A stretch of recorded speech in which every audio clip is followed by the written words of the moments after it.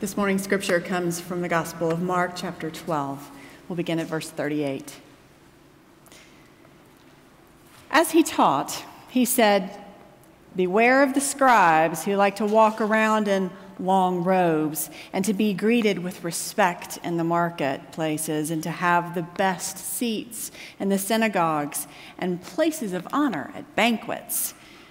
They devour widows' houses and for the sake of appearance say long prayers. They will receive the greatest condemnation." He sat down opposite the treasury and watched the crowd putting money into the treasury. Many rich people put in large sums. A poor widow came and put in 2 small copper coins, which are worth a penny. Then he called his disciples and said to them, "Truly I tell you, this poor widow has put in more than those who are contributing to the treasury, for all of them have contributed out of their abundance. But she, out of her poverty, has put in everything she had, all she had to live on." This is the word of God for us, the people of God. Thanks be to God.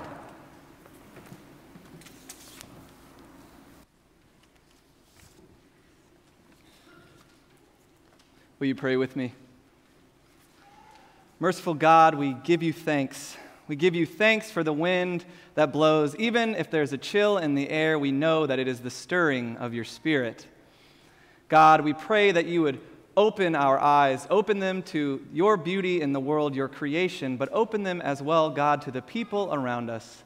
May we see the little pieces of you in their smile, in their eyes, in their movement.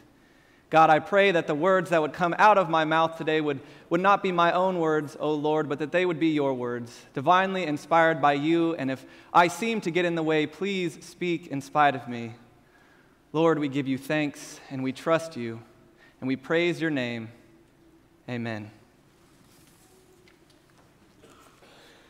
Like many of you, I'm keeping up with Reverend Blackburn's trip while he's over there in England. They look like they're having fun. Facebook's a good thing, right? You can see everything that's going on. I keep getting their picture updates, and it makes me happy to know that they're kind of flitting about between London and Oxford and Bath and Manchester, learning all of these facts about John and Charles Wesley. When they get back, they're going to be encyclopedias of this knowledge. I'm not even going to have to teach that part in the new members class. I'm just going to make Suzanne do it. She'll know it all by then. I'm excited. But I keep seeing how much they're doing, and I just get worried that they haven't had time to take time and just rest, to hole up in some dingy old pub and just relax. I have this particular one in mind. It's called the White Horse. It's in Oxford. It sits next to the historic Blackwell bookstore, and it has this big bay window, and I hope that they have time to just sit there and do something I love to do, people watch. People. You know what it is. You know what people watching is. You live in Asheville. This is the people watching capital of the world, isn't it? And I don't mean to people watch in a way to judge. I'm saying when the creator of the universe stooped down and scooped up some dust and blew the Holy Spirit into it, this wonderful, exotic, strange, and interesting life form burst forth, right? Human beings are so interesting. If you just sit out any day on historic Church Street here, you'll get to see all of creation pass by you. You'll see the leaves as they change and fall. You'll see dogs going up and down the road, and you'll even see interesting people. And for a second, just for a second, each of them comes into your gaze, and they all come with their own stories, their own experiences, their own moving about. And we get to be part of that story just for a glimpse. People watching was a pastime that Jesus was familiar with. People watching was a pastime Jesus was familiar with. In today's scripture, Jesus has gathered his disciples again so they can talk about his distrust and dislike for these people called the scribes. He also would have included in that other people in the temple elite. From the onset, Jesus has been telling his disciples to beware of the people in long robes, giving long prayers, sitting near the front, maybe standing at the front. It's at this point I see some of you giving me some suspicious glances. That's good. That means that you're listening to Jesus. That's exciting. It means that I know where Jesus has put me firmly in this story, and I hope as we move along that you will know where he wants you to be. So Jesus has gathered his disciples together again to warn them about the dangers of venerating these leaders and teachers of the temple, to not make them out to be more than they are. He's already spent many chapters and verses up to this point trying to dismantle their false and hypocritical teachings. He's trying to say that their lifestyle isn't one that he agrees with. He says in verses 38 and 39 that these scribes enjoy the finer things in life. They hope that their status at the front of the temple might garner them status in the community. They hope it might get them invited to fancy parties, and maybe this newfound affluence will give them the ability to buy fancy robes. All of these things, their being and their teaching, were antithetical to the person and teaching of Jesus. However, the way they gained their fortunes is really where the trouble lies. This is really what draws Jesus' ire. There are many interpreters and scholars who point out that verse 40 is where this whole piece of Scripture hinges. The scribes made their living by devouring the houses of widows. Now, some interpreters argue that this simply means that they would tax people that came to the community every time they had to pray, and if you didn't have a lot of money, that could run up a big bill. Some also say that if you were a peasant farmer, you would have had a lot more children, and so every time you had a child, you had to pay at the synagogue 5 shekels to go through the bris ceremony, and that could have been very difficult and expensive.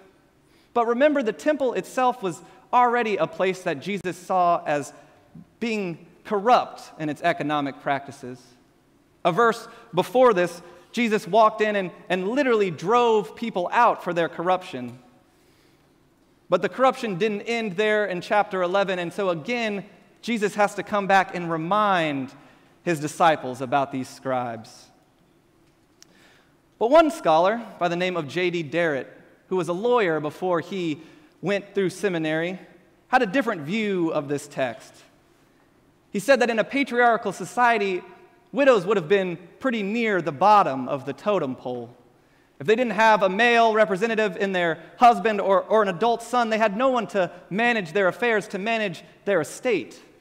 They had no way to conduct business, to buy or own property. They literally had no social voice. So some of these widows, knowing that they had no other option, would go to the scribes, these men at their church, and they would give them their estate as a trustee and say, "Here, will you please help me manage my estate, and you can have a percentage of any of these assets." But this often led to embezzlement and greed and fraud, and this abuse would end up leaving the widows poorer and poorer and the scribes richer and richer. This was a practice that Jesus wholeheartedly rejected, and I feel that all of us here would wholeheartedly reject. Jesus is trying to debunk to us and to his disciples this idea of scribal authority and piety, saying those robes that they put on and those prayers that they say is nothing but a thin veil covering up their false and malicious economic interests. He's saying these people are taking advantage of the people that needed the church the most. These scribes are taking advantage of the people who needed the church the most. They're literally devouring the houses of widows. So right after this brief economic lesson, Jesus situates himself now facing the treasury, sitting in opposition to it, so he can begin to observe the crowd, to do what he loves doing, to people watch. But unlike our sitting out here on Church Street, Jesus, being God, truly knows all of the people, all of the souls moving about around him. And so there he sits opposite of the treasury, as if to say with his own body, "I'm opposed to what's happening over here." And that's when he sees her. She must have been shuffling at this point and hunched over in her old age. Her feet would have been gnarled and weathered because she couldn't afford shoes any longer. She had nothing left. She shuffled up, and Jesus quickly called his disciples to him, and he pointed her out. "Look, there is the perfect illustration of the lesson I just told you." And as the widow shuffled past these people dressed in long, elegant robes, she finally made her way to the front. And with all of her might, she tossed in her 2 coppers and walked away. Now, Jesus does not praise this woman for her charitable giving. Instead, he points out to his disciples that she is the only one in this entire place that gave all that she had. Literally, the Greek here can be translated, she laid down the entirety of her life, her whole life. That day, she laid it down. Now, I know all of you have heard sermons about this widow before, sermons that appear coincidentally during the stewardship season. They appear so that we can maybe pump up our own giving, push us into deeper giving. We take this woman's offering, we hold it aloft, and we parade it around saying, this is how we should all be giving. And while we should all be striving to give more of our lives to the betterment of the kingdom of God, if we look at this poor widow and we do not think about who it was that devoured her fortunes, her house, her entire livelihood, then we've missed out on the point of Jesus' teaching. If we use this widow only to show how she can increase our offerings, then we have used her just as the scribes have used her. It was in preparing for this sermon that I had this thought come back to me. Surely this practice of devouring widows' houses doesn't happen anymore. And I had a thought about when I was a child. You know when you overhear conversations of adults around you and you're young, and you don't really know if that happened. So I had to call my mother, Mom, did this memory happen? And she said it did. The memory was of a woman that was a friend of our family's named Annabelle. Now, Annabelle had this tiny little farmhouse that sat on 4 acres. Her husband had got it when a man couldn't pay a debt back, so he gave him the land as a way to satisfy the note. And there they lived together amidst all the other farms. But as Houston expanded, all of these other farm plots got bought up, and suburbs went up. Cookie-cutter houses began to run along the edges of Annabelle's property, and then her husband died, and she was left alone there and vulnerable. The developers of these subdivisions all promised their clients, as soon as we can get our hands on this land, you can have a bigger backyard. You can have all the space that you want. You could have a pool. You could do anything. But Annabelle was not quick to let go of her solace in suburbia. She was not quick to let go of the little piece of heaven she had carved out there on the 4.5 acres. She leaned on the love of some of her friends to come in and partner with her, to help her to face these litigators that wore fancy clothing. As time went on, all of these meetings, these fights with lawyers began to take their toll on her body. She got cancer, and the treatment began to break her down and make it more difficult for her to show up. But her friends got her there, made sure that she was there. And on the day that she signed one last signature to say, we're done with all of this, I'm keeping my property, she looked across the table at those litigators dressed in their fancy clothing. She said, today would have been my husband and I's 50th wedding anniversary. She held the pen up after she signed and she threw it down with all her might and said, I'm going home. Often in society, the people who need the most help are the ones that are the most exploited. In this story today and in Annabelle's story, we see corrupt institutions trying to profit off the backs of the poor, the disenfranchised, and the forgotten. Jesus, when he looks at the poor widow bringing her coins, is now pointing out to his disciples, it's not about the lavish giving or the lavish dress, it's about the laying down of one's life. He's saying, if you look through the crowd, if you people watch, and you find the poor, the meek, the tired, that's where you're going to find me. If you look into this crowd of people and you find the person that doesn't look like they belong there, that is where I am.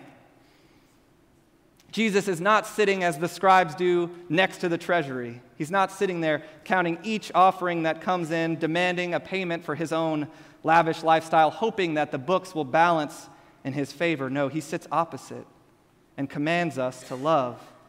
He commands us to love in such a way that when we come to him, opposite of the treasury, that we will lay down our lives, that we will lay down our prayers, our presence, our gifts, our service, our witness, in order to bring about the kingdom here and hereafter. You see, Jesus knows right now as he sits there opposite of the treasury that at the end of the week, he too will be making a long walk like this widow's walk. He'll have to shuffle under the weight of oppression to the face of a corrupt institution and lay down all that he has, his entire life. I have a feeling that day when the old widow walked up and threw in her coins, she threw them down with her entire might. She threw them down so that they would make a loud clang, one that echoed throughout the generations, one that was out of compassion, not fear, one that said, "Here, take the last bits of what I have. You've taken everything else from me. Take it all, because now I am free from you.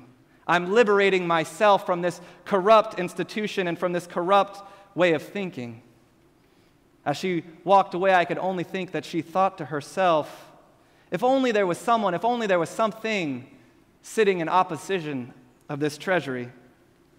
If only there was someone willing to lay down their life for me and to bear with all their might the sins and sorrows of this world. If only there was someone sitting opposite of this treasury. If only, if only. May it be so.